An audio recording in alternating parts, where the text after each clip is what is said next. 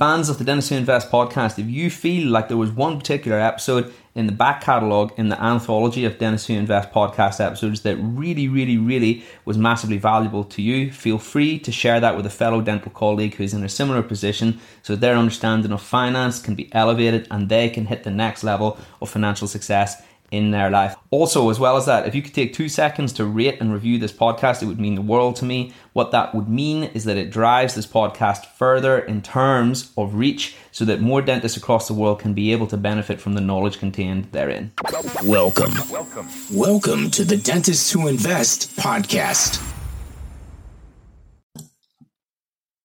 Go, and let's just go live on the Dentists Who Invest community, and we are live any second. Welcome everyone to myself and Andrew's fund extravaganza, and Andrew is also here to talk tonight about his brand new fund, Conviction Life Sciences, which I am looking forward to hear about. But first and foremost, welcome back to the community, Andrew. How have you been? All right. It's super great to be seeing you again. And obviously, I've seen you a bit since, when did I do the first podcast interview with you? 2 years ago? Let me see. No. That was 1 year ago. Oh, no, 2 years ago. You're right. my math is off. A year and a half, I suppose. Yeah. No, it's all good. So as I was just saying to you before you click record, I mean, at the moment, we're closing this IPO, like a full flotation on the London stock market on the 31st of this month. And this week and next is the core week of talking to the big investors in London, basically. And so it's 4 a.m. starts. And then I've done this. This is the 6th time I'll be talking about this today to an audience. And so normally I'm tucked up in bed at 8 o'clock at the moment. So forgive me if I sort of lose my my mojo a bit in the course of this. It's because I started at 4 this morning. Well, you still seem to be coherent, at least for now, Andrew. Well, so I've just finished my coffee, and then I've got my 4 Sigmatic mushroom tea here just to keep it going. You know, I'm having a coffee as well. I might regret this later, but well, exactly. I was worrying about that. Yeah. It's getting late in the evening. Anyway, so Andrew, obviously you're a returning guest to the Dentists Who Invest podcast. Lots of people listening tonight will need no intro, but for those perhaps who have not yet heard of you, maybe it might be nice just to say a quick hello, who you are, and what exactly is it that you do? Yeah, well, thanks for that. So I suppose for my sins, I've said a few times today, it's a thing that us Brits don't like saying because it's kind of immodest, but I'm actually a best-selling author, you know, there are lots of best-selling authors on Amazon these days, but for what it's worth, we're sort of knocking up at nearly 100,000 copies of my first book, Soul, How to Own the World, which was first published 10 years ago. And my business, my main business is called Plain English Finance. And so basically what we're all about is democratizing an understanding of finance and how transformational that is for your life. And in my first book, as I say, which was originally published 10 years ago, How to Own the World, we try to explain really, you know, what is the stock market, what are all the different financial markets. And in the third edition of that book, the one that was published a couple of years ago, we included crypto in that, which I know is dear to your heart. And so we've got a big following, or a reasonably big following for a financial services business. And what we're really all about financial education rather than financial advice, which is an important distinction to make. So we're about empowering people to sort of take their own decisions about finance, rather than having formal relationships where somebody says, you know, I've got X amount of money, please give me formal advice.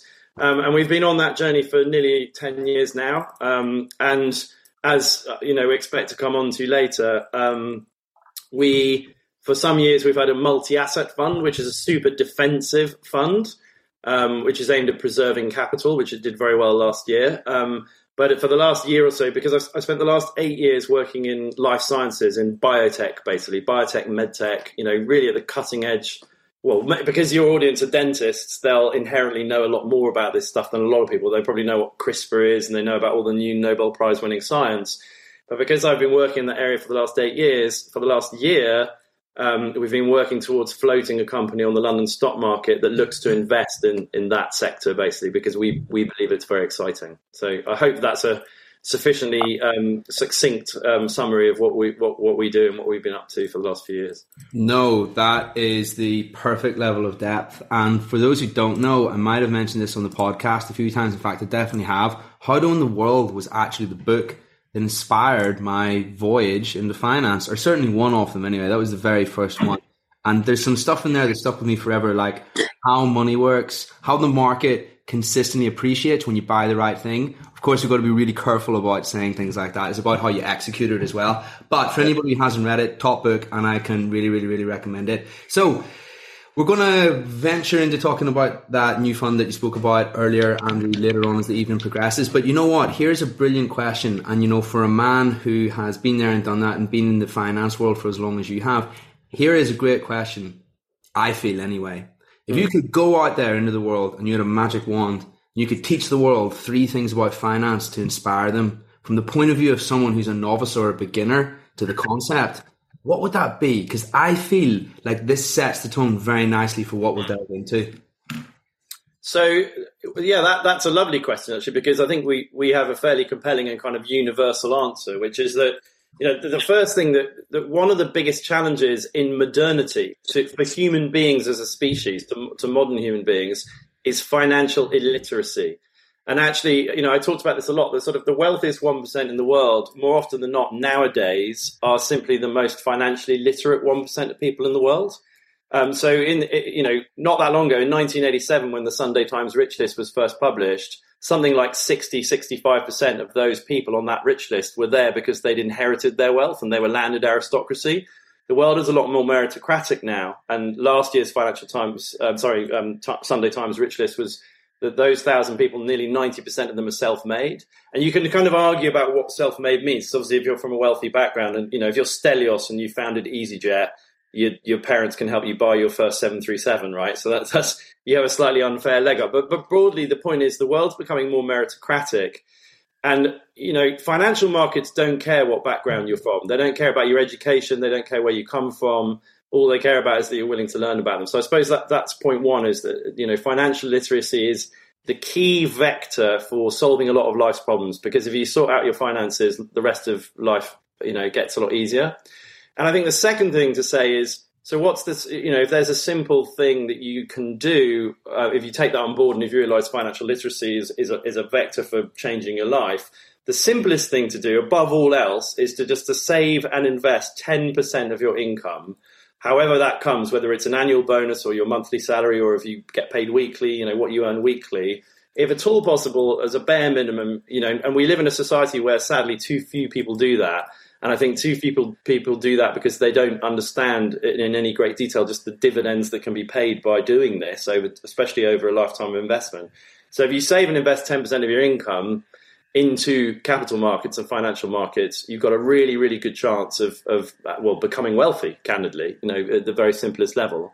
And then you've asked for 3 things. And I think the third thing is that my first book's called How to Own the World, because there's a sort of 2-century track record.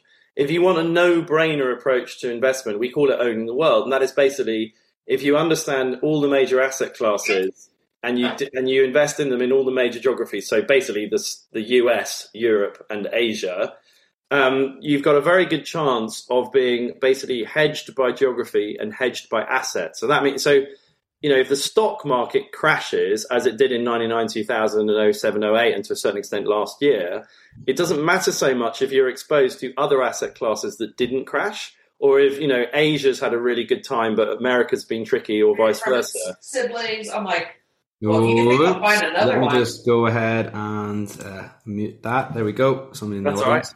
Right. So basically, financial literacy is super important. Make sure you're saving and investing 10% every month. And when you do, just make sure you do something that gives you exposure to the right kind of mix of assets, and to have a basic understanding of what those are and how to access them inexpensively. And in the UK, very tax efficiently.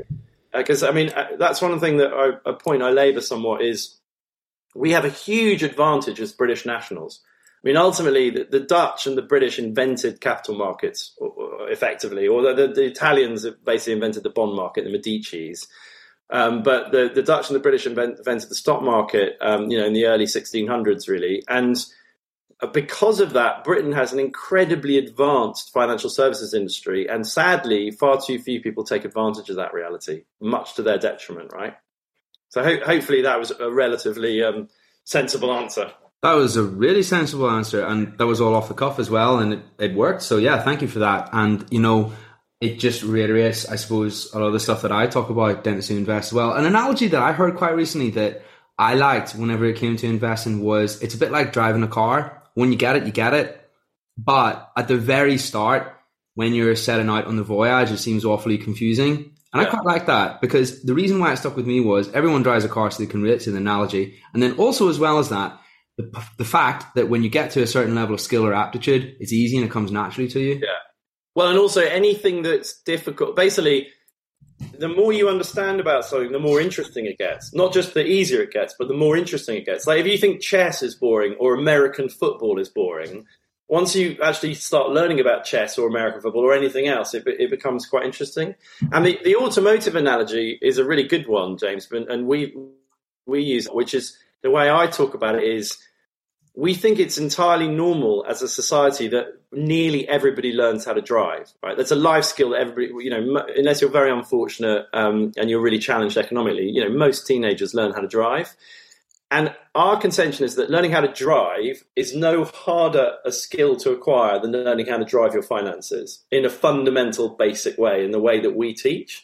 And it's kind of a crazy societal blind spot that everyone thinks it's normal to learn how to drive. But when you talk to people about learning the basics of financial markets, which in terms of hours of your time is no more to acquire that skill, people go, no, that's for rich people. Like that, I don't want to learn about the stock market. That's too complicated for me. And that's another sort of, it's a very good analogy that, I think it is that we use. It's like, spend as much time learning how to drive your finances as you learn how to drive a car. And it will, if anything, it's a life skill that will pay dividends a great deal more than just learning how to drive a car, right?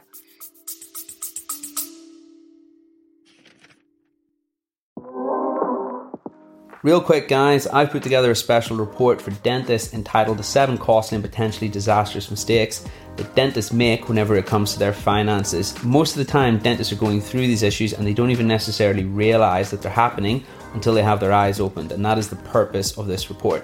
You can go ahead and receive your free report by heading on over to www.dentistwhoinvest.com/podcast report, or alternatively, you can download it using the link in the description. This report details these 7 most common issues. However, most importantly, it also shows you how to fix them. I'm really looking forward to hearing your thoughts.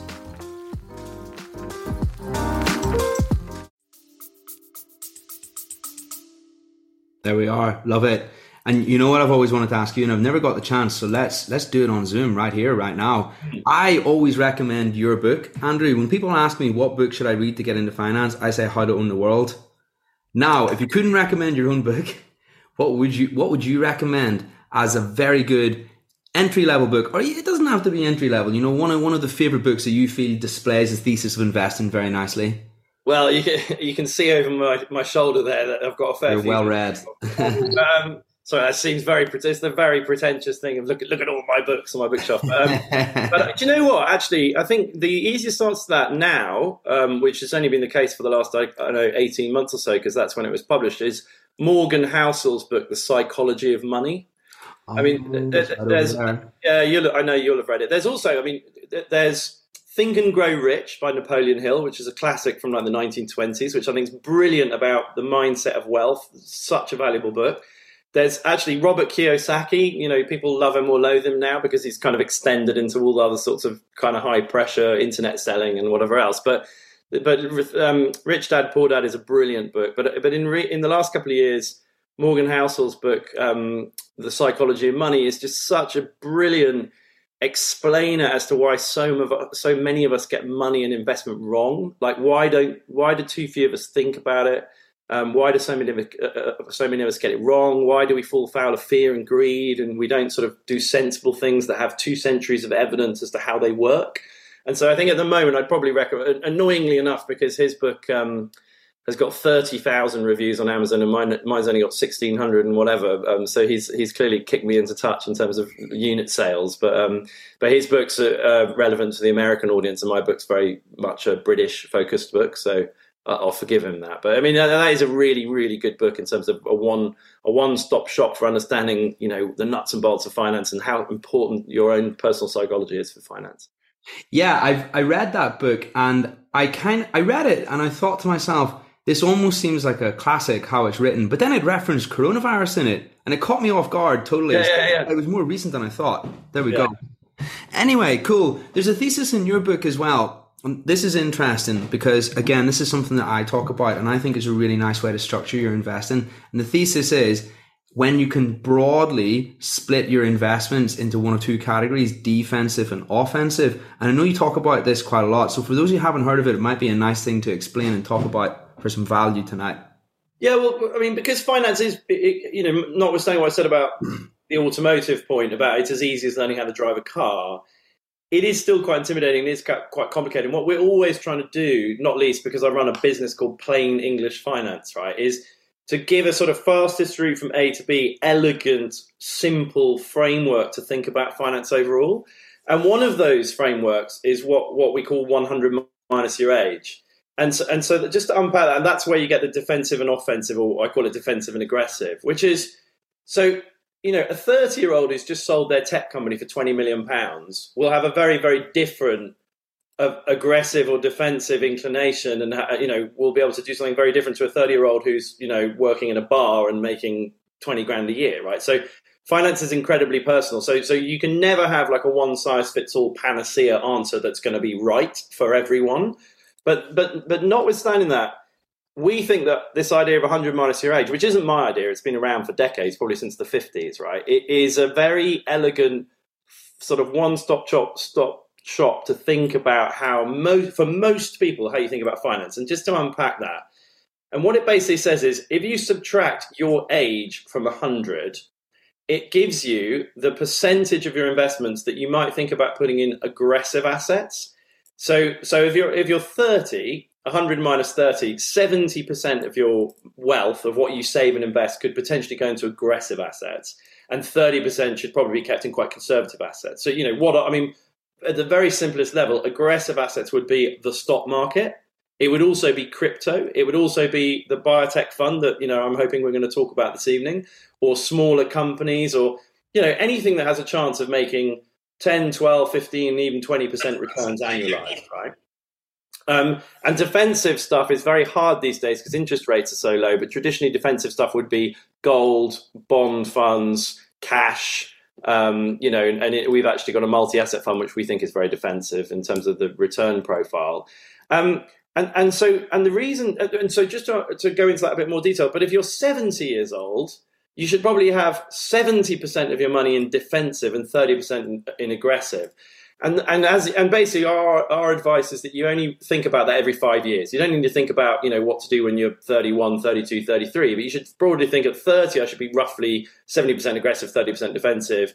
And at 35, you should be 65, 35. And at 40, you should be 60, 40 as you go through your life. And it's great because it means that you only actually really think about your asset allocation and how you run your basic financial affairs every 5 years. You don't need to do it any more often than that. And so, if you like, that gives you, the reason that's really important is because, so consider a 30-year-old who's got 10 grand of savings, and imagine that they're actually, just as a thought experiment, they're 100% in aggressive assets because they're up for some risk and they're up for making higher returns. And so they're 100% in the market and or crypto, let's say. So 100% aggressive. And then there's a Bitcoin crash and a stock market crash. And usually a stock market crash is about a 50% crash. Bitcoin's been about 60%, whatever. But let's just say that they halve their money. So now they had £10,000. They've now got £5,000. That's annoying. It's painful. It doesn't feel great. But consider a 60-year-old that has £1 million that has the same percentage fall in their assets. They've gone from 1 million to 500,000.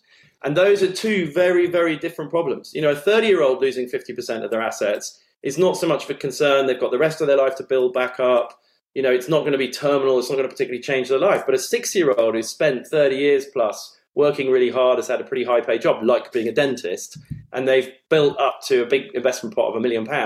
If they have a 50% crash, they're now at £500,000, which is really prejudicial for their loved ones and for their retirement and for everyone else. So that's why we think this idea of 100 minus your age to distinguish between what the appropriate amount of aggressive versus defensive allocation is a really, really elegant kind of, universal way of looking at investment, basically.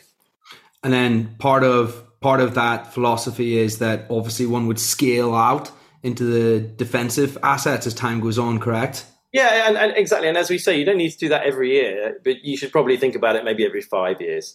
You can paint with a pretty broad brush, right? But you just need to make sure that if you're 60 years old, you better not have 100% of your savings and your pension and your ISAs and whatever and your assets in stuff that could fall 50%, right? You really got to think about it that way. But if you're 30, you probably could, because if you are in, UK smaller companies from 1955 until the end of 2021 returned more than 15% per annum on average.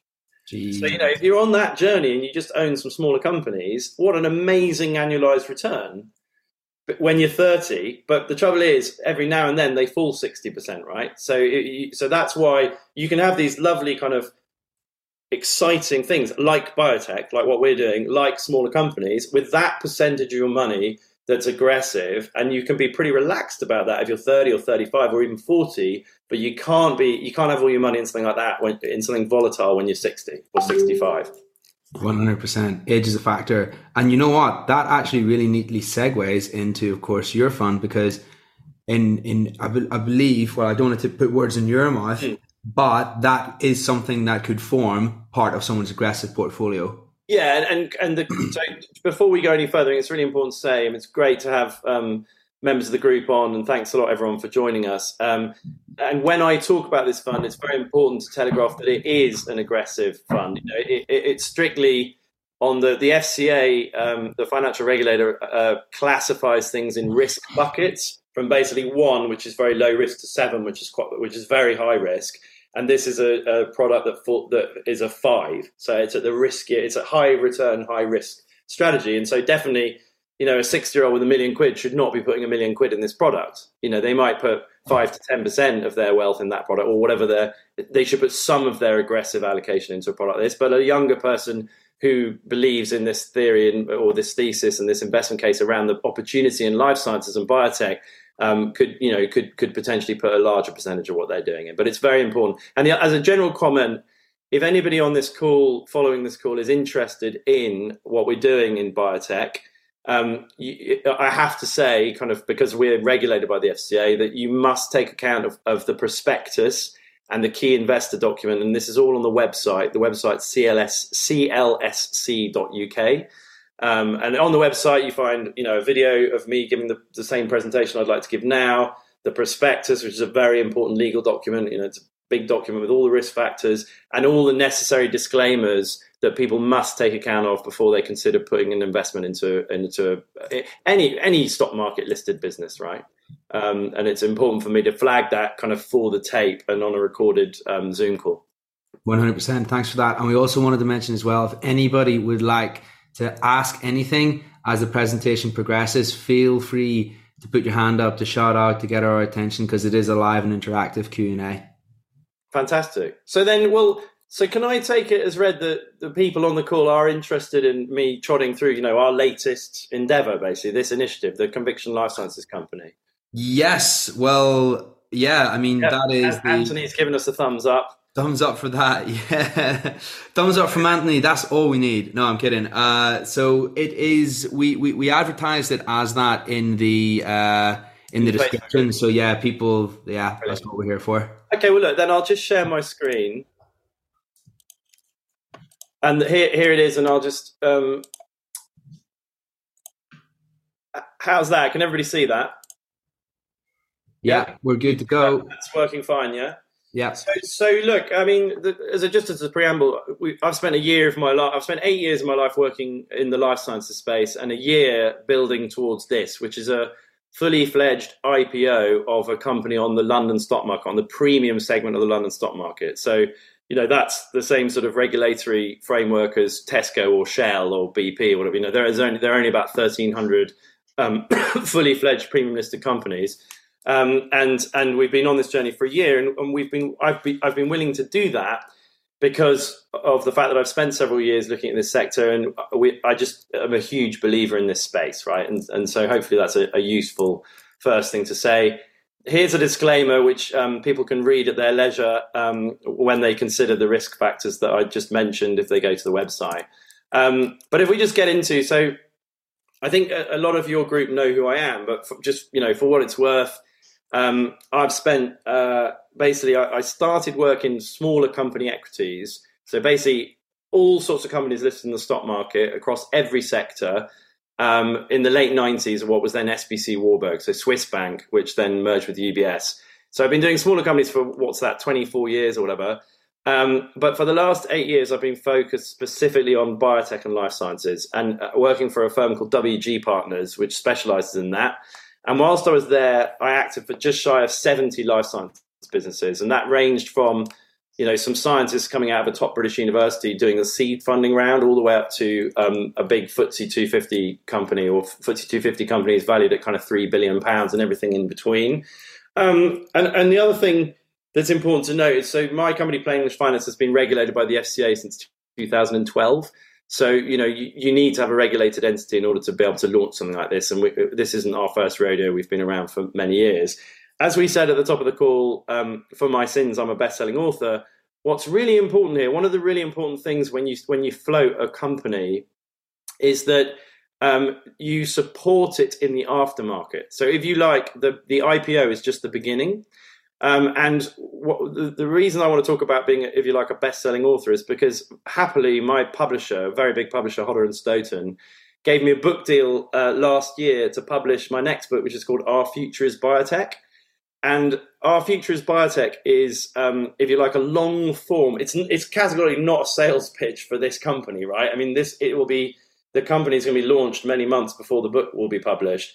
But the point I'm just trying to make is that in some ways, this is quite a nuanced and complicated thesis, right? Why is biotech so exciting? Why is life sciences so exciting? And the fact that I've had a chance to write a book about that. Hang on, is somebody asking a question? Or was that just there? No. You're on mute, James, by the way. Oh, sorry, mate. I think it might just be someone's microphone that's on. All right, it's just a bit of noise is off. But it's very important to stress that, the fact that we're going to be publishing a book and it's going to be a big non-fiction focused title for our publisher later this year is potentially very supportive of what we're doing for many reasons, right?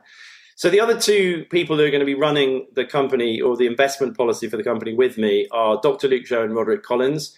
And just to quickly explain who they are, to explain who the team are, Luke is a proper research scientist. His papers have been cited over 1,000 times by other scientists. I was absolutely delighted when he agreed to join me to do this. And I've been working with him since 2016, so I know him very well. He's originally from China, but he's been based in the UK since he did his undergraduate studies. And he has a British passport. He's based here permanently. And the important thing also to mention about Luke is he has access to a team of 10 PhDs besides himself, who we can enroll to help us with work, to due diligence, and to act, if you like, as an extension of the core team, which is a fantastic resource to have. And so having Luke is a huge asset to what we're doing. And then I'll just mention Roderick's been a board director of my company for the last several years. And this is what's called a closed-end company. So it's floating an investment company. Many of the audience will know what an investment trust is. So you might know Scottish Mortgage, for example, is an example of investment trust. And Roderick has been doing that sort of business for 40 years and was previously on the board of a JP Morgan investment trust. So that's a really good complementarity of skills across the management team. So to be clear, that's the team that make the investment decisions about the companies we're going to invest in. And so then this is the board of directors of the new company that we're floating on the stock market. Jeff was a shareholder in my business, and he actually had to sell his shares in order for us to float the new company so that he's not conflicted. He's truly independent. But Jeff's been in the city as a top-rated analyst. He was number one rated in the sort of Oscars of the financial analyst world in the Excel survey. He's been the chairman of companies valued north of $1 billion. And Jeff really helped me right from the beginning a year ago to build this, if you like, with a blank sheet of paper and build the right structure. And that structure is an investment company, a London listed company that's a Guernsey registered company. And there are a number of reasons why that's very advantageous to what we're doing in terms of the optimal structure. And so Jeff's based in Guernsey, and he brought along John and Grant. John is on the board of a FTSE 250 business. So, these are really high profile people. And I was incredibly honored when they agreed to join us to do this. And Grant's on the board of 91 Asset Management, which runs £130 billion. So to have those three individuals who are experts on the type of company we're IPOing was really something. But actually, even more exciting than when those three agreed to join and to do this is Dr. Victoria Gordon, because as I'm going to show, 25% of the investments we're going to make are going to be in the Australian stock market, in Australian life sciences companies. And the reason for that is because there's a really, really clear structural opportunity in Australian life science. They have amazing science, but it's very seriously undervalued in our opinion. And Victoria is the CEO of the biggest private biotech company in Australia.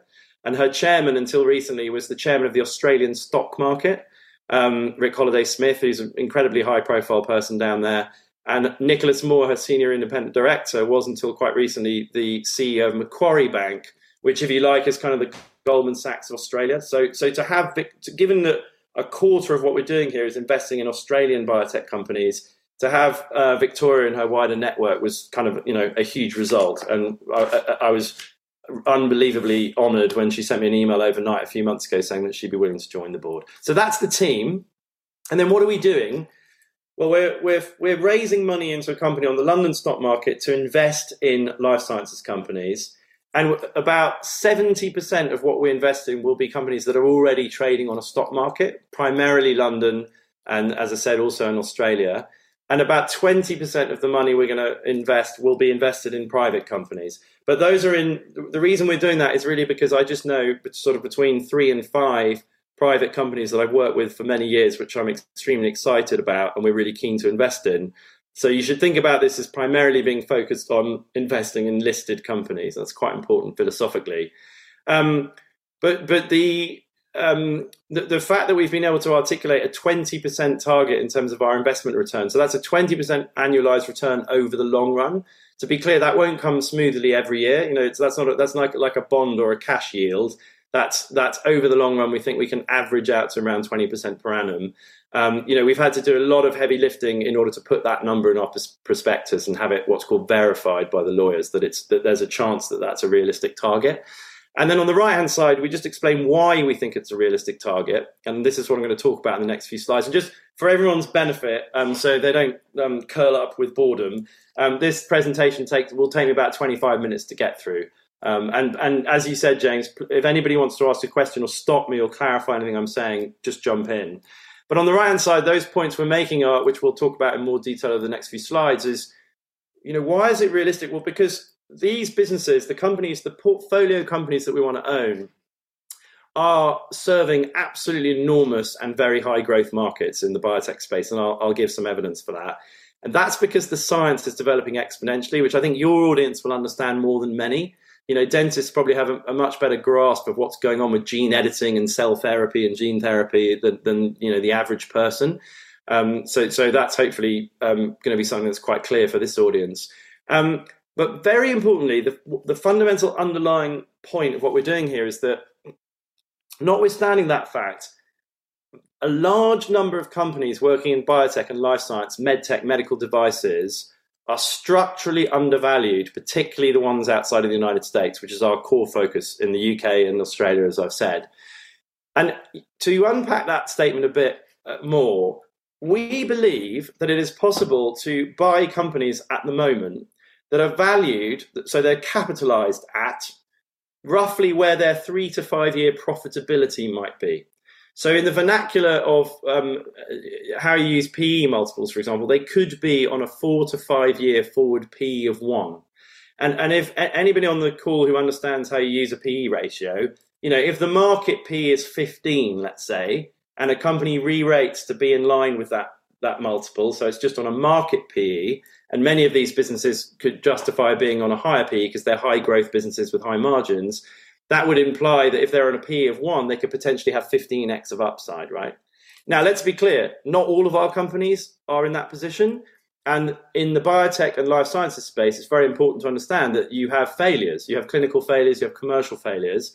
But our contention is that even if we only hit the averages, that implies a very interesting annualized return for a portfolio as a whole. So some of them will do that. Some of them will be £200 million companies that become much bigger companies. Some of them will do nothing in particular and go sideways, and some of them may even fail. But across a portfolio, this valuation opportunity is incredibly rare. And I've been doing smaller company equities for 24 years. And I've never seen a structural opportunity that looks like this. And that's why I've spent a year of my life, putting this together. So our strategy is to buy basically 40, we say 30 to 40, but it's realistically going to be about 40 companies to capitalize on that opportunity. And why us? Well, I've shown you the team on the last two slides. We've all been deeply involved with the sector for years, and we know the science, we know the companies very well. And the final point to make before I move on is the uniqueness here. So if you're based in the UK and you like biotech and you like the idea of investing in biotech, the only exposure that you can buy in a collective, so famous names would be Polar Capital or AXA Framlington, for example, that people might have heard of, that you can buy from your broker, are very much focused on American biotech, very, very much focused on American biotech. Or sometimes there are some entities out there that are almost entirely focused on private companies. So if you want to buy really early stage stuff that's spinning out of Oxford or Cambridge, there's a way of doing that. But this is going to be the only entity that's available to investors to focus on listed British and Australian companies, listed companies outside of the United States. And we think that's really where the sweet spot is and where potentially the most upside is, after 8 years of focusing on that space. So this is a very boring slide. And I should just mention that if anybody's interested in going through this in more detail and really trying to get to grips with it, this presentation is available on our website, clsc.uk. You can find all the documents and you can look at this in your own time. But this is an obligatory slide, which is just saying what the vehicle is. So it's a Guernsey investment company floating on the London stock market, looking to raise up to £100 million between now and the end of this month. So it's closing on the 31st of January. We expect to be able to invest 90% of the money within 6 months, which is important because what we don't want to do is take people's cash and then just sit on the cash. You need to actually get the money to work and start hopefully generating a return for your investors. And really importantly, it's a 1% annual management charge and a 10% performance fee, which if you like is a slightly hedge fundy performance fee, although they usually charge 20%. But that only kicks in if over and above a 10% return, an absolute return. So our shareholders, if you think if we make a 20% return, we'll only be paying ourselves a 10% performance fee on the 10% above the 10%, if you like. So our shareholders keep 90% of that money. So we think that's very aligned with our shareholders, and everybody will be delighted if we are in a position to pay ourselves a performance fee because it will imply very good returns for them. And as I said, it's January the 31st it's launching. So the next sort of, I guess, 5 to 10 minutes, hopefully not much more than that. Yeah. Before you do, someone's popped a question in the chat which is pertinent to what you've just said, I believe. Yeah. Will I read it out? Sure. Let's do that. Whilst USA as the big money investors, they classically buy out smaller companies to add value / advances to them. Oh, my bad. I don't know if that was really a question, more a statement, but anything you'd like to add to that, Andrew? Well, yeah, we come on to exactly that. We all know that the stock market's been really challenged in the last year, right? And the stock market might continue to be challenged this year. Who knows? I mean, my gut feel is that it's probably not going to be as bad as people fear. But a really important part of this thesis is that a number of our portfolio companies are potentially very attractive to the person who's asked that question or made that statement, to big pharmaceutical companies, actually, whether they're based in Japan or Switzerland or America. And actually, so that means if we buy a company that's currently capitalized at £500 million and it's acquired by Pfizer for, let's say, £1 billion at some point next year or this year, that's great for our portfolio performance this year, right? But longer term, it's actually what I describe as a risk, and actually really annoying, because a huge part of the thesis here and a big part of our mission is that Britain is really, really good at early stage science. We're so good at the science. We're so good at intellectual property. And, look at what we did with the AstraZeneca vaccine. There's so many examples of Britain being really great. But what we're not good at is turning those businesses into multi-billion-pound FTSE 100 companies, right? And actually, George Freeman, the life sciences minister, made a speech about this today at 10:15 this morning. And I was interviewed by The Express about it earlier, which I've put the article on the chat channel, which you might be able to see. But so the point is that, yes, a lot of these companies are candidates to be taken over. But if I own a £500 million company that gets bought for £1 billion next year by an American company, whilst that will be great for year one, it will be really annoying because we believe that some of these companies should be 5 or 6 or £10 billion companies on a 5, 6, 7 year view, right?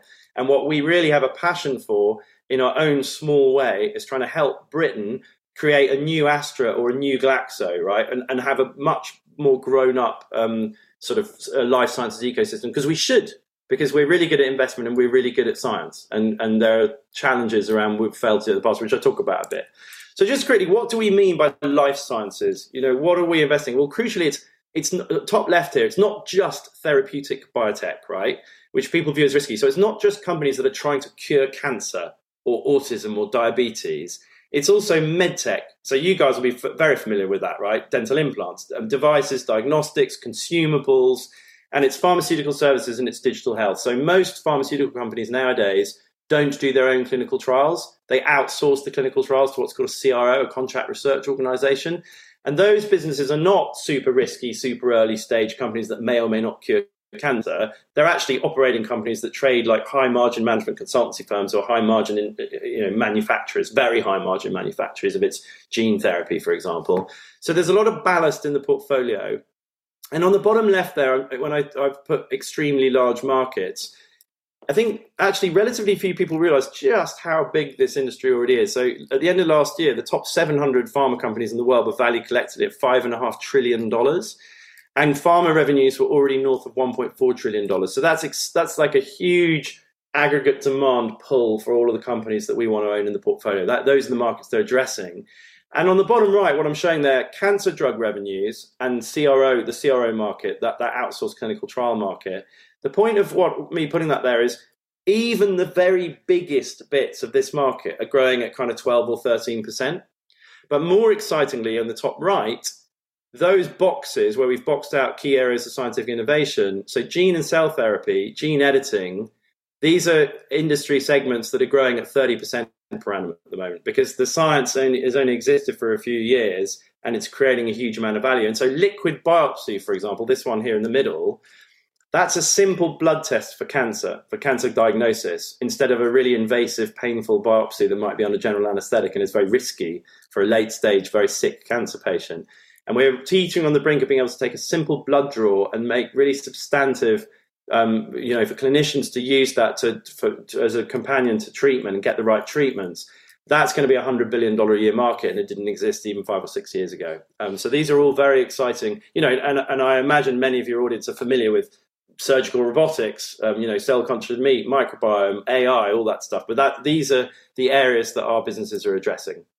And why are these all growing at such a phenomenal rate? Well, this is all about science, and this is poorly understood by the general population, and it's actually not talked about nearly enough by our journalists, in my opinion, right?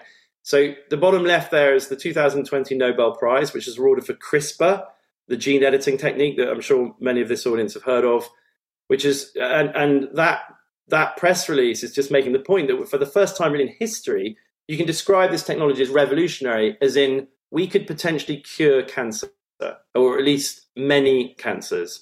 Some are more intractable and problematic than others, but we're on the road now to having really effective cures for cancer. And the CRISPR technology in particular could start, we can talk very seriously about being able to cure any genetically based inherited disease. And that is obviously immensely exciting and can create a lot of economic value. And the top right quote there is just saying this has only happened in the last 5 to 10 years. Actually, if you work in this sector, scientists can do things today they couldn't do 18 months ago, particularly when you consider generative AI and machine learning applied to drug discovery. So that science is moving incredibly quickly and is exponential. And most importantly for us as investors, what does that mean for economic output and for potential returns? Well, McKinsey's have talked about 45% of the world's disease burden being addressable by 2030. And that's worth 2 to 4 trillion annually. Well, as I showed on the last slide, we already have 1.4 trillion of pharma revenue. So we think that's massively conservative. And this is the sort of demand pull through that our companies are confronting. And why is that? Well, basically, here we show that life's exponentials are more exponential than tech exponentials. And that's really important. So on the left, if you like, the last century has been all about physics and tech. And that's Moore's law, which I'm sure most of you are familiar with. Processing power per dollar spent doubles every 18 to 24 months. And Moore's law has been the fundamental underlying driver. Tech and physics have given us, automotive, aviation, smartphones, the internet, and been the driver of trillions of dollars of real wealth creation in the last century, and 9% equity returns from US equities all the way back to 1872, which is great. And hopefully lots of you guys have benefited from that as investors. But on the right-hand side, we're showing that basically biotech exponentials are even more exponential than tech exponentials. So there's Moore's law at the top, and there's the fall in the price of sequencing a human genome, which in the late 90s took 13 years and cost $3 billion, and today can be done in a few hours and costs $200. And, the reason the next century is going to be about biology and biotech is actually very simply because you create economic value from solving human problems. And most of our remaining problems and challenges as a species are all about biological systems. So most obviously that's, curing cancer. That's the therapeutic setting. But it's also about rolling back environmental degradation because you revolutionize agricultural productivity. It's about limits to processing power, DNA-based computers. It's about the role that biotech will have to play in clean power generation. So, biofilms on photovoltaic cells. There's an enormous amount to go for here. And we think that the trillion-dollar companies in the next few decades will all emerge from biotech because that's where all the value needs to be created. So the next 3 slides, just very quickly, 5 sort of inherent structural drivers for the industry. So the first is, and many of these you guys will be familiar with, the first one is demographics and global growth. Basically, the older a population is, the more healthcare it consumes. The fatter a population is, the more healthcare it consumes. And the richer a population, the more healthcare it consumes, which is why China is now the second biggest healthcare market in the world and is forecast to be bigger than the States in the relatively near future. Basically, developing countries spend about 2 to 5% of their GDP on healthcare. Very advanced developed countries spend 15 to 17% on healthcare. So there's a huge demand pull through as countries develop economically, right? And we're not even, there's so much to go for with respect to that. If you think about India, Pakistan, Indonesia, Latin America, right? There's so much more to come through. On the right-hand side, one of the biggest challenges for companies that are, launching drugs or medical devices is the regulatory piece. And again, you guys will know all about this, but with the FDA in America, the EMA in Europe, and the NMPA in China, for example, regulators impose serious cost and time on getting drugs to market. But the good news is that those costs are coming down and the time to market is speeding up. And if you look at any chart of the number of drugs approved every year, that's been getting more and more and more for many, many years. So it runs from bottom left to top right, and that's really important for these businesses.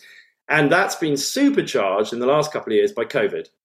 Because why did we get a vaccine in 10 months, and whereas it took 20 years to get an Ebola vaccine? Because of the political expediency of the regulators having to move as quickly as the science could permit. And we think there's a quote there from the British law firm Linklaters that credits the idea that that's been a structural step change. And so now all over the world, regulators are motivated to move more quickly. And I don't know if you guys have seen, but the British government have announced that they're doing a 10,000 patient cancer trial with BioNTech on RNA-based cancer vaccines. So this is all examples of what's going on. This is very, very topical. There was a piece about it in the Express today. There's a piece about it in the FT last week. But basically, the regulatory environment's getting better for these businesses, which is really important for value creation. 2 more structural drivers on this slide. On the left, very simply, this is wherever you go in the world, this is a key strategic sector for governments, and there's a lot of government support, right? Because it pays above average wages, it creates a lot of economic value. In Britain, we've announced £1 billion to support life sciences. In the context of 135 billion spent on the NHS, that's a drop in the ocean. And I think the key point here is that from the vantage point of 5 or 10 years from now, that will look like a tiny number. And that is very clear to see the direction of travel. So there's loads of money from governments wherever you are in the world. 25% of what we're doing is in Australia. I don't know whether many of you will be aware, but Australia has these things called super funds, the supranational funds. They have $3 trillion in them. And Victoria, our board director, can actually lobby Canberra herself. She's an ex-government scientist. And we think there's a chance. They've already founded a 20 billion fund in Australia. We think there's a chance in the lifetime of this company existing that the Australian government could earmark a portion of those $3 trillion to support their domestic life sciences industry, which would be a very, very positive thing for our Australian companies. So if you like, that's the public sector. On the right hand side is the private sector. Key point: there's $4.5 trillion of capital pointed at this sector, which is almost unlike any other sector apart from perhaps the energy sector. $1.5 trillion sits with big pharma on their balance sheets. So, mega pharma, Astra, Glaxo, Novartis, Pfizer, Takeda, etc. $1.5 trillion. Now, whatever you think about ESG investing, some people love it. Some people think it's kind of greenwashing. The simple fact is this is the number one rated sector for ESG investing because it's all about curing cancer and curing children with leukemia. And, so it's a very good ESG sector. And there's $1.5 trillion in ESG equities. There's another $1.5 trillion sitting on the balance sheet of specialist VC and PE funds looking at this sector. So there's really no other sector like it with that amount of money, which is very supportive of any company that's got good science, basically. And the final one, which is a bit more of a specialist one, I acknowledge, so I'll kind of go through it quickly. But for people who do understand equity analysis, how do you analyze shares? Life sciences companies which succeed inherently have very high margins, very strong cash generation, because they have long duration patent protection, 20-year plus patent protection of their IP, and long product cycles as a result. So they can go from being a loss-making R&D based early stage biotech company to being a company that's making $1 billion of revenues at a 70% margin for years. And that's unlike any other sector, which is why some of these companies can be the best performing companies in the stock market. And that's why, so point B here, the biotech sector in the States has done kind of mid-teens returns for the last 20 years. We've shown the last 10 or so years on that chart. And notwithstanding the fact that this year has been a very difficult year for biotech, the long run, if you like, the line of best fit is that we as a board and as an investment team believe that those are realistic returns. So if the big American biotechs are doing double-digit returns, like mid-teens returns, that implies that earlier stage exciting companies outside of America could potentially do even better than that. And so just quickly breezing on, this is really important. So notwithstanding everything I've said in the last many slides about how exciting it is and, all the drivers and all the structural arguments for why there's so much value in this sector, outside of the United States, the sector is really, really undervalued, which is why you can buy companies capitalized at 200 million quid that might make 200 million quid of EBIT or net profit in a few years' time, and so are therefore potentially very interesting. And that's because of the investment industry and not because of the companies themselves. And just to explain that, these companies by definition are smaller companies, and smaller companies, all the money that is tasked with investing in smaller companies is run by generalist fund managers. So they're people who are much more comfortable investing in EasyJet or Marks and Spencer's or Games Workshop or ASOS than they are in investing in a sort of complicated science-based company. That's been the case historically. People on the call who've heard of Neil Woodford. Neil Woodford had a huge negative impact on this sector. So did Brexit. So did a couple of regulatory changes that the regulator made in the last few years called RDR and MiFID II. So the point being is, in the rear view mirror for the last 10, 15, 20 years plus, this sector's been really kind of unloved by the people who have all the money who could be investing in the sector. So then if you're somebody like me and you've been working in this sector for the last 8 years, well, then surely you should just then call the people who are interested in the sector, right? Which is basically the specialist investors, most of whom sit in the United States. But they have not been interested either in British and Australian companies for two simple reasons. They are running massive funds. They have billions of dollars. So that means that they can only have a few dozen positions, own a few dozen companies. So they have to deploy $100 million at a time, or maybe $50 million. So if I go to them with a £200 million British company that's every bit as good as a $1 billion American company, they just have to draw the lines from and say, look, I haven't got the time to look at that. Like I can't get enough capital to work. I can't look at it. And that's been my experience at the coalface of doing this for the last 8 years. And they also have 300 of their own biotech companies to look at. They have to keep an eye on all the large cap companies wherever they sit in the world. And so that's the reason why in the UK, very few people are supporting these companies. And then in the States and a place like Singapore and Asia and elsewhere in Europe, there are very few people supporting these companies. And so that, if you like, is in the rear view mirror. And we describe that as an example of market failure. So wherever there's market failure in economics, there's a crisis as a result, that's an opportunity. And so the first thing to say about that is the companies that make it through this problem, that have made it through this problem and become big enough to be attractive to those special investors, are some of the best performing companies in the stock market. And in the past, several companies have done that, many of whom I've worked for. Our contention is that in the future, there will be many more that do that. And I'll explain why that is on the next two slides, which is basically enough is enough valuation-wise. So we're not the only people in the world seeing this opportunity. A lot of the very biggest, smartest healthcare investors are looking at British companies now. And in the past, they would have said, oh, look, I'm too busy. I haven't got enough time. And they're now saying, God, those valuations are so ridiculous that, why would I pay $2 billion for this American company when actually I can get similar quality intellectual property and maybe, as good a potential cure for breast cancer or fibrosis or whatever else these companies are addressing from investing in a much cheaper, smaller British company. And just as an example of that actually having happened to a client of mine, RedX PLC, there on the bottom right, is now 90% owned by big specialist American, Redmile and Sofinova are primarily American. Sofinova is originally French. Platinum's Australian. Polar Capital is one of the few specialist UK funds. But I call that the first swallow of summer. So that's the first time really ever that big overseas VC funds have said enough is enough. That's a really interesting business. And I think this is a key part of our thesis, because a lot of that money, and there's many, many billions, there's a tidal wave of capital that now could potentially be given consideration to these structurally undervalued businesses.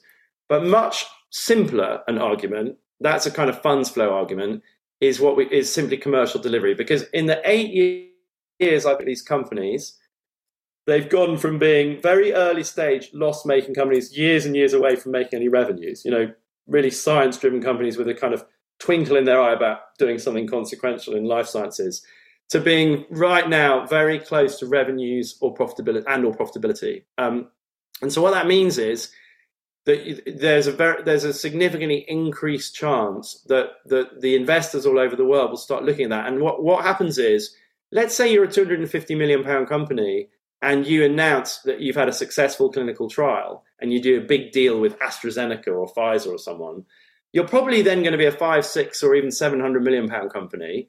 And at that point, you're big enough to attract the interest of specialist investors. And if you're profitable, you're likely to attract the interest of generalist investors. So that tidal wave of money is now more likely to invest in you. And that's why some of these businesses can literally go 100, 200 million, 500 million, 700 million, 1 billion and beyond in 4, 5, 6 years.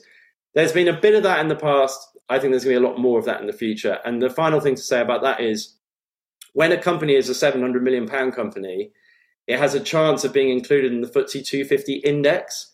And when a company gets included in an index, there's index buying. And a lot of people in the world look at the FTSE 250 index, and that gives you natural demand for the company that can blast it on even further. So there's a series of very clear steps that can potentially take these companies from being, say, a £200-300 million company to being a £1.5 billion company. And this is unlike pretty much any other sector in the ability for companies to do that for these structural reasons. And here are just 8 companies that have done that historically, 4 on the left that have done that and been acquired, and 4 on the right that are still trading on the market but have gone up a lot in the last 10 years or so. And the reason I've chosen these is because 6 of them were my clients previously. And so, I've been very close. I've been at the table as this has happened. And I just quickly point to Actelion, bottom left. Actelion was acquired for $30 billion by Johnson & Johnson in 2017, which was significantly more than 10x in 10 years. And the point there is it had $2 billion of revenues the year before. And we think a number of our portfolio companies have that revenue opportunity, but they're currently capitalized south of $1 billion. So imagine if they deliver, that's the sort of, potential upside you may have in some of these businesses. And then on the right-hand side, I just highlight Imugene. That was one Aussie cent a share in Jan 2012. It peaked near 60 cents a share. So it's up 60x nearly in 5 or so years. It's since come back because the biotech market's corrected. But the reason I mention it, so it's still up 20x. But the reason I mention it is that it went on the journey I just set out on the previous page. Basically, important scientific clinical trial readout, so a few investors, some specialist investors, and then it went into the Australian ASX 300 index and then had loads of buyers. So this is something that's happened in the past. We think it's going to happen a lot more in future. So the last few slides, given all of the above, we think now is the time to build a portfolio to capitalize on that by owning some of these companies. We're going to take about 40 positions. 70% of them are already quoted on stock markets, whether that's in London or Australia. 20% are private because, as I said earlier, they're private companies that we're really keen to own and we know really well. And we'll always keep about 10% of cash, which is kind of for good order, and so that we're in a position to invest in any of our companies that need to raise a bit more money to help them get through to the next stage. 65% in the UK, basically, and 25% in Australia. And then on the right-hand side, all those pie charts are showing you, is the top right is that it's 40% biotech, 30% medtech, 30% hybrid. So that's a business that does more than one thing. So that's inherently less risky than if it was 100% biotech, which is important to stress. And you should think about the top 10 holdings being about 5% of our money, the next 10 being about 2% of our money, and the bottom 20 being a sort of 1 or 0.5% or 1% position. So we describe them as oaks, saplings, and acorns. So big, high conviction positions. Importantly, a third of these companies are capitalized already at more than $500 million. And that's important because it enables us to buy them relatively easy because they're liquid and they're available to buy on the stock market. And just quickly, the businesses we want to own, the ones that are biotech companies, so do have assets, between them have 135 clinical assets. And on the left, we're showing you where the disease indications those assets are addressing. So quite heavily into cancer because there's a lot of value in cancer, but lots of other ones. And then on the right shows you where those businesses are in the clinic, where those assets are in the clinic. And the point to make there is that 43 of those assets are phase 2, phase 3, or on market. So, potentially very valuable. And then on a 3, 4, 5 year view, there are 65 preclinical assets there. So there's a lot more to come through and a lot to say, a lot of news flow coming through. So on the next couple of slides, I won't read these all out, but basically what we want to stress is that we've codified our buy policy. We've written down the specific things that our companies must have for us to make an investment. So they must be addressing a huge market, be first in class or best in class. And crucially, we can't be the only people who think they're good. They need to be have validation from those things on the bottom left. So we have to see that other scientists, other investors are also, fans of these companies, not just ourselves. At the moment, it's very important these businesses have enough money to be able to deliver value. So that's a key focus for us. And an important point to make that many of you guys will understand already is if you talk to generalists who don't understand the healthcare market, they'll often say, oh, there can never be $400 billion a year of cancer drug revenues because healthcare systems can't afford it. Not even the United States can afford it, which is not true because drugs are only 15% of healthcare costs and they tend to drive down the other 85%. And you guys probably know this stuff, but Gilead's hepatitis C drug costs $24,000, but it often prevents a liver transplant that costs $600,000. And that's important, and these health economics work. But the final thing to say there is the costs of these treatments are coming down exponentially. So one of our portfolio companies took the cost of a treatment for Novartis down from a few $1 million a dose to a few $100,000 a dose, which made it economic when it was approved and launched. And now it's a few tens of thousands of dollars a dose, which means that technology can be applied to large cancers, which is utterly transformational and going to create a vast amount of value. So we think a portfolio of these companies gives you a very asymmetric risk reward, particularly because we're buying platform companies that can generate multiple assets from their intellectual property. We're including picks and shovels companies, so operating companies, manufacturers, not just bleeding edge biotech. We think technology is making drug development less risky because, again, you guys will all know this, but AI and machine learning can do 100 million compounds a day, whereas 10 years ago, a human being could maybe do half a dozen. That's a very recent development, and that's very important. We think the valuation is very interesting. And with 135 clinical assets, arithmetically, we're going to have a lot to say about the portfolio every quarter, right? There's going to be news flow all the time. It won't all be good news flow. Hopefully, a fair bit of it will be, but we're going to always have something to say. There's just a slide with 3 examples of companies that, if you like, are valued on a forward P of 1. So the company on the left there is currently valued at 200 million quid. It's already said publicly that it stands to own milestone payments on its partnered programs of $740 odd million. Well, we all know that clinical trials can fail, but let's say it only earned a third of that. It's on a PE of 1. So it's worth 200 million, but it stands to make 200 million just from succeeding with a third of its clinical trial milestones. And that means the market's giving it no credit at all for everything else it can do and for what the company's core focus is with R&D. And there are a fair number of companies of which this can be said. The final thing to say is we have a codified sell policy. So this is a buy and hold strategy. But if any of the 5 things happen on the right-hand side, we have to call a formal investment committee meeting and decide whether or not to partially or fully exit that position. So, this is to ensure we don't leave money on the table and we sell at an appropriate time, because selling is every bit as important as buying, right, when you're investing in equities.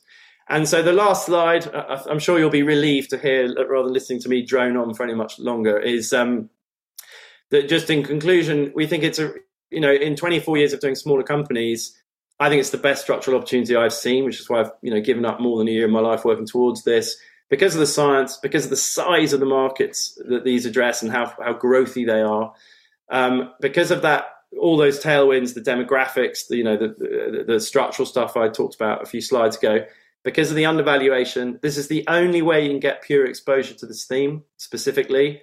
It's in a closed-end structure, which is the right structure. We have the right team. We know all the companies.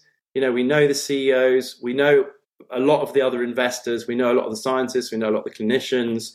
And the fact that I'm publishing a book later this year, we think is actually really meaningful, because it will be potentially supportive of the aftermarket.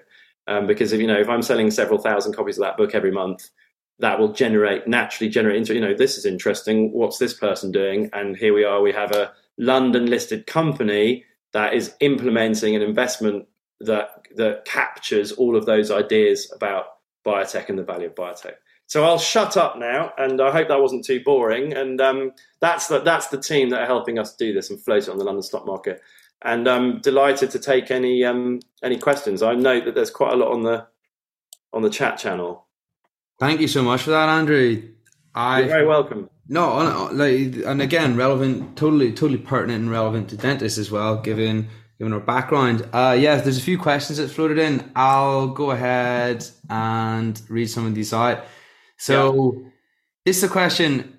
This is in reference, I think, to something that I believe you said during the presentation.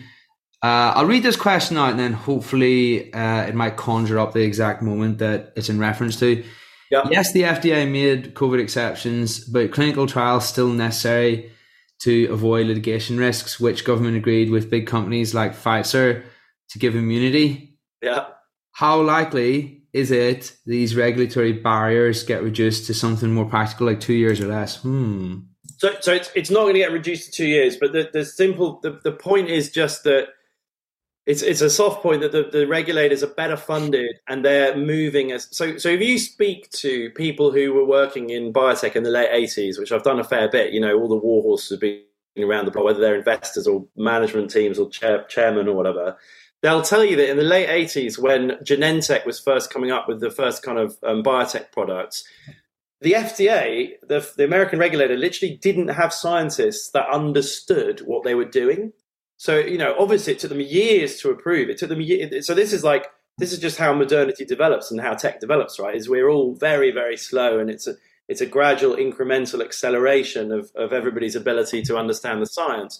But you can kind of understand that you've got Nobel Prize winning science that's incredibly novel, and the regulators, many, many years off the pace. And that's why it took more years than it might have done for the regulator to be able to actually understand the science and therefore approve it. And all we're saying is they've been catching up for decades, right? And they now have incredibly good scientists. In fact, a lot of people who work at the FDA previously worked at the R&D departments of Big Pharma, which asks questions about the kind of revolving door and the relationship between them, right? And that's a different issue. But the simple fact is COVID gave a political expediency for the regulators to move even more quickly. And there's a lot being written and a lot being talked about in the sector, in the industry, about the fact that you will always have to have proper clinical trials, But preclinical can now be, a lot of preclinical work can be done in silico, which can shortcut things and bring costs down. So it can be done with smart computers rather than killing loads of mice and mini pigs and primates, right? And then when you get into man, a better funded and a more motivated regulator, whether they're in Europe or the States or China, is good news, all other things being equal, for how quickly these companies can get drugs approved. So the science is better, and there's a chance it'll move. And that's the evidence there really already is that's why you had like 58 new chemical entities approved the year before last, which is above the long run average of about 40 a year for the previous 10 years, right? So there are lots more drugs being approved because of this fact, right? All right, so that was Anthony Kilcoyne. So does that, Anthony, was that a useful answer? Cool. Anthony, do you want to jump on the camera, actually? That'd be nice. It'd be good to see you. Maybe not. Maybe now is not the time. All right, well, whilst you're... and then, by the way, James...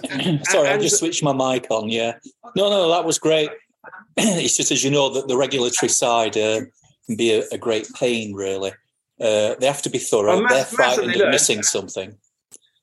Absolutely, but I just think that that's the ongoing. So Victoria is going through clinical trials right now. She's got numerous phase 2 trials running in the UK and in trial centres in the States and in Australia at various different stages as well. In terms of she might get fast track status in Australia for a melanoma product. And she, if you get her at the end of a long day to talk about the trials of being, trials and tribulations of dealing with the regulators, there's a lot she'll have to say about that, and so does any biotech CEO. But I think it is getting better, and they're better fun, and they move faster. Just to your question about AJ Bell, if you're on our website and you go to the How to Invest page and click on the AJ Bell logo, it'll take you straight through to the specific Conviction Life Sciences page.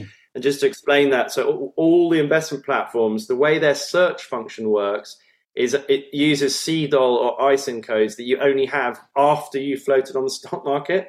So it's been a bit of a challenge for us. So if you go and try and search for Conviction Life Sciences on Hargreaves Lansdown or Intel Investor or AJ Bell, you won't find it, which is because the only way you find it is if you're actually on their IPOs and new issues page. So we're sending an email out tomorrow to our email audience to clarify to please use the links, because if you go in the new issues bit, you'll find it, but it's quite hard to find, which is a bit frustrating for us, but it's all there. Okay. And you're just contrasting that with the IPO offer, because an IPO is, in my head, it's usually like a kind of early market offer. Is that not correct? Or well, I mean, it is an initial public offer, but IPOs can be very big companies, right? A big private company that IPOs can be a multi-billion-pound company. Part of the reason that we are using the stockbroker we're using to lead this Shore Capital is because they are one of the relatively few that can put an IPO on the investment platforms in what's called an intermediaries offer, which is, it's getting more and more common, but it gives people up and down the country who might want to put it in their ISA or their pension or whatever the opportunity to participate in an IPO. So is the price kind of fixed at the moment and then will go variable? Exactly. So it's priced at 100p a share, which is conventional. And so you buy the shares at 100p, and then let's hope they're more than 100p in the fullness of time, not less. But this is, as I said at the top of the call, in terms of risk factors, we're aspiring to targeting a 20% annualized return, but that won't come smoothly. I think. Sure. No, sorry, it was only a very quick scan on the site, and obviously I was trying to listen to you at the same time. So no, great. Well, but the clarification helps me just cut through a lot of reading. I appreciate the question, because I've literally had dozens of people in the last month get in touch saying, I want to invest and I can't find it on AJ Bell. I can't find it on, and so which has been slightly painful, that manually answering all those inbound inquiries. So I'm glad you asked the question. But if you go on the How to Invest page and just click on the logo of whoever your broker is, it will take you through to the correct page. Thank you very much. Thanks for your questions. Top stuff. We've got another question in the chat, but I've got a question which I believe will be interesting. So biotech is the theme. Within that, there'll be certain trends which are hot within the theme. So you said CRISPR there, we're going to have like gene editing, all of this stuff. Yeah. Right? What are the themes within the themes, so to speak, that have caught your eye or interest? Yeah, well, the first thing to say is that strictly it's life sciences, not biotech. And and that's what on that slide at the beginning where I defined it, just to define what that is. So biotech is conventionally understood to be therapeutic, right?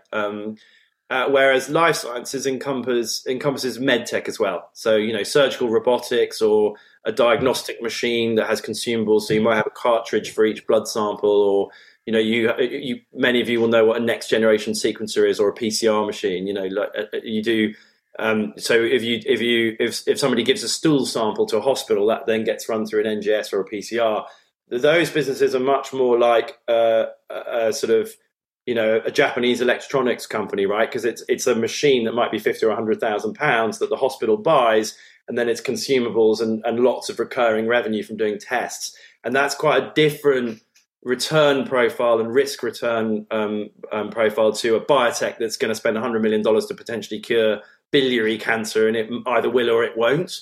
So that was the key point that we were trying to share at the beginning, is that 40% of what we're doing is therapeutic. So companies working on novel cures for diseases, but the rest of it is medical devices and for example, pharmaceutical services companies. So companies that run clinical trials for big pharma at a great margin. And those businesses have 2-year forward order books, like a big management consultant. So it's a very different dynamic. And that it should make the portfolio inherently less risky, all other things being equal, than having 100% biotech. But then in terms of the interesting subsectors, well, that's why we put, I won't share screen again, but that slide there, the boxed ones at the top, is really the what we think are the most interesting areas of innovation. And really, we only need 1 or 2 companies that are primarily exposed to each of those areas. We have a company that's in liquid biopsy. We have a company that's in surgical robotics. And what we want to do is place what we deem to be a very, very good quality bet on each of these areas, which themselves are potentially growing as much as 30% a year. So if your company does well, it's got scope to be, a lovely small cap equity story, basically. But James, the other thing is to say is, everybody who's on our email list, you can join the CLSC email list from our website, and we will be talking about all this stuff regularly to our investors, right? Chandan, Vanguard won't, because Vanguard only sell their own funds. They don't allow you to invest in single stocks. 100%. Thank you for that. One more question in the chat just here. Just curious. Okay, so I'm going to read this question out, quote unquote. Just curious, in the biotech sector, do you think stem cell treatments and research may show significant growth? So this goes back to our themes and the theme. Absolutely. Stem cells are a fascinating area. They're also quite a complicated area. So there's a company in Australia called Mesoblast, which has gone from sort of tens of millions to a peak, a couple of billion in the last few years with the stem cell technology. Induced pluripotent stem cells is a Nobel Prize winning technology. I think it was the 2013 Nobel Prize. Is basically, everybody on the call understands what stem cells are, omnipotent, pluripotent, totipotent, and there's the whole scale of what you can do with them, mesenchymal stem cells at different levels. And for a long time, there were these ethical issues, which was a big part of the Bush administration, because you can't take embryonic stem cells, because, the Catholic Church and many other religious faiths view that as the same as abortion, right? Until this Nobel Prize-winning technology in 2013 with induced pluripotent stem cells, where you could basically engineer pluripotent stem cells in the lab. So you didn't need to if you like, murder embryos anymore. But one of the big challenges around stem cells for the companies that are trying to use them therapeutically is that for any drug, you need the FDA need to sign off the supply of the material. And if you're using stem cells, it's very hard to guarantee that the material is always exactly the same. And so that's one of the challenges. But it's an area we're looking at. There's at least one company we want to own that's working in stem cells we're very excited about. They actually have a stem cell manufacturing technology. So, yeah. And just quickly, somebody, I know. Well, Anthony said clsa.co.uk. We've got clsc.uk. So perhaps we should pick up co.uk. We'll see how we go. And then the other question about I think that might have been it in terms of the questions. Does anybody want to jump on and ask anything? Yeah, I had one question. Hey, Andrew. I'm James. Hi, Mark. Nice to meet you. Thanks a lot, by the way, to all of you for sitting through this at 9:00 at night. Your IPO was originally targeted for the 13th of December, and it's been postponed for 6-7 weeks because some investors wanted a little more time to complete due diligence. I wonder if you can talk a little bit about any of their concerns and how much money you've raised so far, if you're aware. Yeah, so what actually happened was, as happens in these, pulling an IPO together is a huge labour. I mean, there are 49 legal documents that we had to attend to, right? And there are a couple of external consultants, and actually the platforms were one of the delays, but we were delayed by about 3 weeks from our original targeted launch date, where the prospectus will be published. You can't really market to people until you've got a prospectus published, right? You can do some pre-marketing to very sophisticated big investors, but you can't market to most investors. And so we only ended up with 2 weeks between when it finally was live on Hargreaves Lansdown and AJ Bell, and the prospectus was live, and the 13th of December. And so there was a discussion had by all of us as to whether we just immediately say, look, we're not going to try and close this by Christmas because we've only got 2 weeks, and let's just extend the deadline now. And then there was a countervailing view that, we didn't really want to go through Christmas because you just try and close it before Christmas. But anyway, I don't want to bore you with the details. But a handful of key investors who could be really quite big are still. So to give you an idea, this week and next, I'm seeing 30 institutional investors. Many of whom I've already seen. And so, today's been pretty brutal. Yesterday and Monday were pretty brutal, and tomorrow will be pretty brutal. But we can't say publicly what the book looks like. What I can say is, for example, so we had some anchor tenants already, but doing an IPO is always, you need quite a lot of money. What I can say is that the demand from the retail market on the platforms, Hargreaves would describe as a multiple of the next best IPO from last year. Which is great. To be clear, though, that's not, don't think that that's £200 million because it's a very difficult market. I mean, the other challenge is that, with NASDAQ down 30 whatever percent last year and Tesla down 70% and Bitcoin down whatever it is, people are licking their wounds. So, on the market takes away with one hand because people are pretty risk averse at the moment. But it gives with the other hand, because that's why we're so excited to constitute the portfolio, because all the portfolio companies are so cheap at the moment, right? So we need to thread the needle. But between now and the 31st of December, it relies on a lot of movement in the next few days. And I'm not afraid to admit that, right? But we're seeing a lot of institutional investors, and I'm hopeful that will all come through. Top stuff. Thanks for that question, Mark. It's important stuff. Anything else? Happy with that? Yeah, so help us get it live. Boom, love it. Mark, thank you so much. Okay, anybody else want to shout out any last minute questions? Feel free to jump in. And just whilst we're doing that, I know that you said that you can find it on your website when you click on your respective platform's logo. Yeah. And then also there's a way to access it within each platform as well when you go to the IPO section, I believe is what you said. Yeah, so if I just actually put it on the chat channel, so if you just click on that, then and scroll down, you see all the brokers that are up in lights, their logos. You just have to click on their logos, and it takes you through. Smashing stuff. Okay, well, Andrew, we're coming up to the hour and a half mark, which absolutely flew by. There's a ton of gems in there, and you know what? It's nice to see how you can place a fund like this within your overall investment strategy, which harkens back to what we were saying earlier at the start with the aggressive and defensive funds, of course. Yeah. Andrew, it's been wonderful to have you back on the platform once more. Guys, good to see such a flipping great turnout. We actually had about 50 people on the group at one point, which was good to see, which I'm super happy with. This live, will be going up as a podcast over the next few days, and it will be remaining as a live at the top of the group for those who wish to watch it again. Flipping tremendous turnout. Andrew, is there anything that you'd like to say in conclusion this evening before we wrap up? No, other than what I should say, and I did say it at the top of the call, but it's really important that I always stress this from a compliance standpoint. everyone must give consideration to the risk factors. This isn't, I can't just stand and go, you should buy this, you should buy this. It's very, very important that people understand that, you only invest in something like this if it's appropriate. And it's very important for me to stress that, for compliance reasons whenever I'm speaking to investors. But all of that disclaimer material is on the website when you go onto it. But it's really important for me to be clear about that. Top stuff. Nice one. Well, once again, Andrew, thank you so much for your time. Looking forward to having you back on the platform very soon. And once again, wonderful to see everybody this evening. I shall see you all later. Bye-bye. Thank you very much, everyone. Thank you, James. Thanks, Andrew. Thanks, James. It was a good session. Cheers. Thanks, Bye-bye. Anthony. All the best. Bye. If you enjoyed this podcast, please hit follow or subscribe so you can stay up to date with information on new podcasts which are released weekly. Please also feel free to leave a positive review so others can learn about this podcast and benefit from it. I would also encourage any fans of the podcast to sign up to the free Facebook community from which the podcast originated.